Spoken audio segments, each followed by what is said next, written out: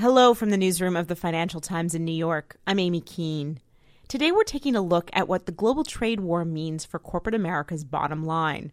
6 months on from Donald Trump signing sweeping corporate tax cuts, U.S. companies are halfway through the second quarter earnings season, and it's on track to be a banner one. But another picture is emerging from executives' conference calls with analysts, and that's that companies are growing increasingly concerned about the Trump administration's trade policies as they start to count the cost of its tariff battles with China and with Europe. Andrew Edgecliffe-Johnson talks to North America correspondent Patty Waldmeyer and global trade editor Sean Donnan about the latest in the global trade wars.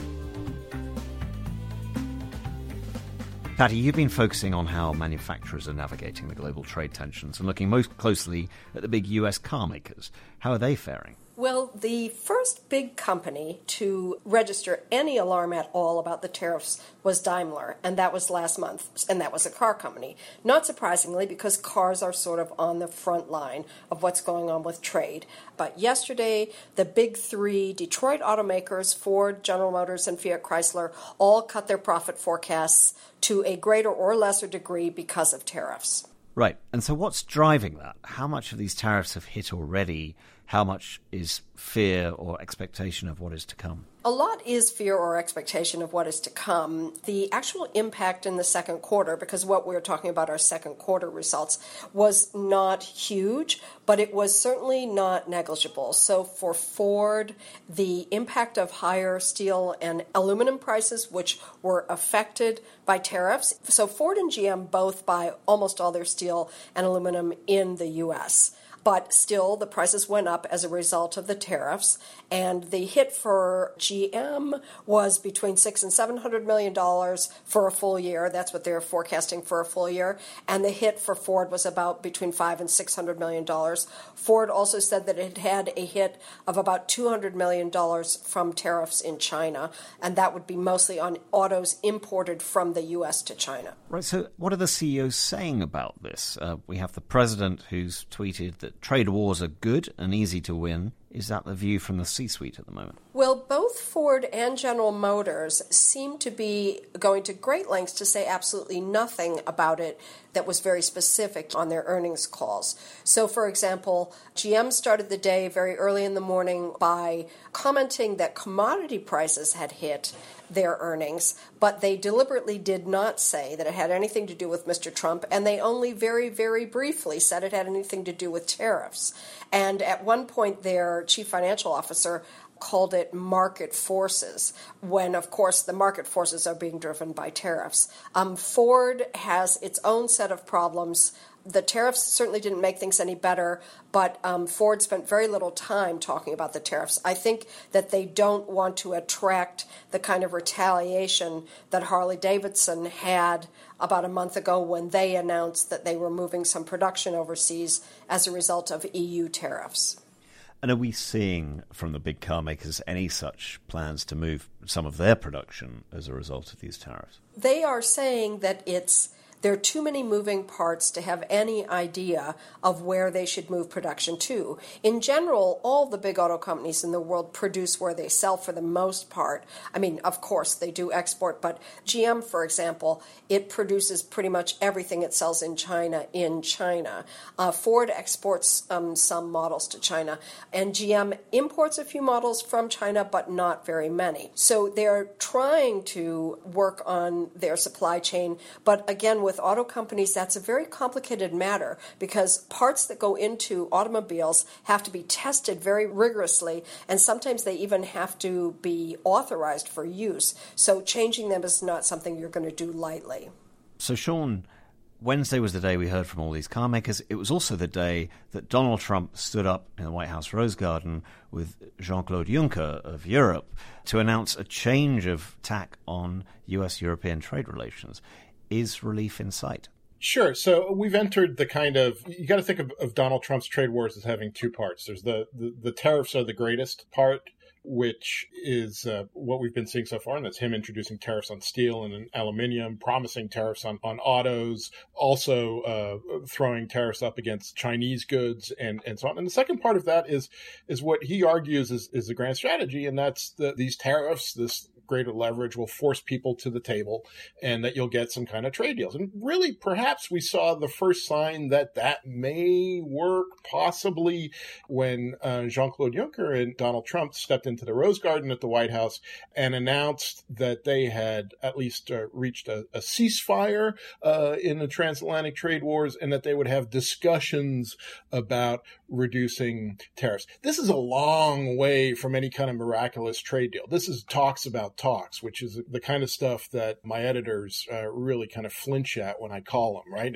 Claiming a great big breakthrough. But in Donald Trump's world, in the kind of the world of the trade wars that we're in right now, that is a monumental breakthrough. And that's where we are today. Donald Trump has agreed he's not going to throw any tariffs up on imported European cars, that BMW is going to be able to come in and Americans are going to be able to buy them without a 20-25% premium on them. But that's temporary. And that's partly also a reaction to the domestic dynamics and partly what Patty is talking about, the businesses grumbling about the impact of tariffs. I know $600-700 million isn't that much in the context of GM's overall revenues. It's still a lot of money. And also we're hearing from farmers. The president is in Iowa and he's got new hats out, which are Make American Farmers great again, right? And that's partly about addressing the great backlash that we've seen from farm states recently that have filtered through to Republican congressional candidates who are worried about the midterm elections, who are worried about the broader economic impact, and so on. So, Donald Trump said we were moving into a new phase in transatlantic trade relations on Wednesday. We're probably moving into a new phase in his trade policies, really, and that's about managing the backlash. Right. So as you indicate there, EU-US trade relations are complicated. There's an awful lot to untangle between these two giant trading blocks, from autos to farms. Realistically, what are going to be the key pain points in future negotiations if they're serious about going beyond just talks about talks? I mean, what's really interesting also is that, Donald Trump promises the kind of the revolutionary trade deals. That was his whole election pitch, is I'm the greatest deal maker ever. I will get us better trade deals that will be better for American workers and so on. What he's actually talking about here with the EU is a much smaller deal than his predecessor, Barack Obama, had been contemplating. Barack Obama in 2013 launched this grand transatlantic trade and investment partnership, which was going to kind of all-encompassing. Every bit of our transatlantic lives was going to be somehow made better by this deal. Donald Trump is really just talking about a very narrow set of industrial goods. In fact, they've already said that they're not going to talk about cars. The Europeans have resisted any idea of talking about agriculture and so on. So we're talking about a very narrow deal that will affect lots of manufactured products that cross the Atlantic, but won't address huge parts of the economic relationship. By doing that, you're actually removing a lot of the pain points. Are the US and the EU united in their view of China? I mean, a lot of Donald Trump's tariff policy has been targeted at slowing the growth of China, at kind of rebalancing those two great powers. That was something that they talked about. Didn't mention the name China in the Rose Garden, but they talked about reforming the WTO and addressing issues like intellectual property theft, state-owned enterprises, industrial subsidies, all of the kind of bugbears in the U.S.-China trading relationship that are also bugbears in the European-China trading relationship. One of the big criticisms of Donald Trump's trade policy so far has been that he's been going after U.S. allies, and by doing that has been reducing his ability to create broad international coalitions that could take on China effectively and really address the big problem in the global trading system with China.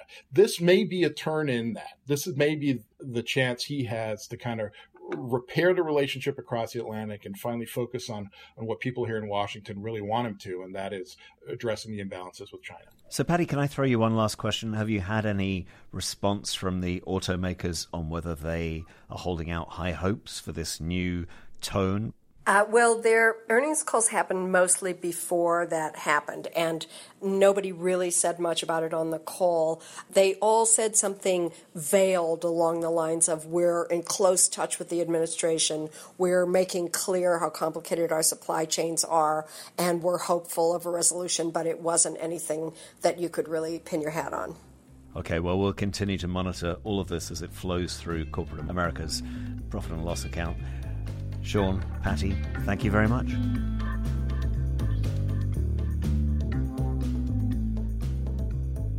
That was Andrew Edgecliffe-Johnson in New York talking to the FT's Patty Waldmeyer in Chicago and Sean Donnan in D.C.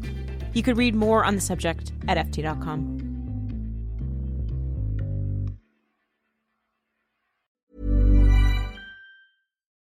When you need mealtime inspiration, it's worth shopping Kroger, where you'll find over 30,000 mouth-watering choices that excite your inner foodie. And no matter what tasty choice you make, you'll enjoy our everyday low prices, plus extra ways to save, like digital coupons worth over $600 each week. You can also save up to $1 off per gallon at the pump with fuel points. More savings and more inspiring flavors make shopping Kroger worth it every time. Kroger, fresh for everyone. Fuel restrictions apply. Here at Bellingcat, we get to the bottom of things. From a global crisis to an underreported event, we find the facts using publicly available tools and resources, uncovering what is hidden on and below the surface. We connect the dots using social media posts, satellite images, and public records, and empower others to do the same by sharing how we do it. The ability to do so is only made possible by our readers, supporters, and community members. Care to join us? Learn how at bellingcat.com.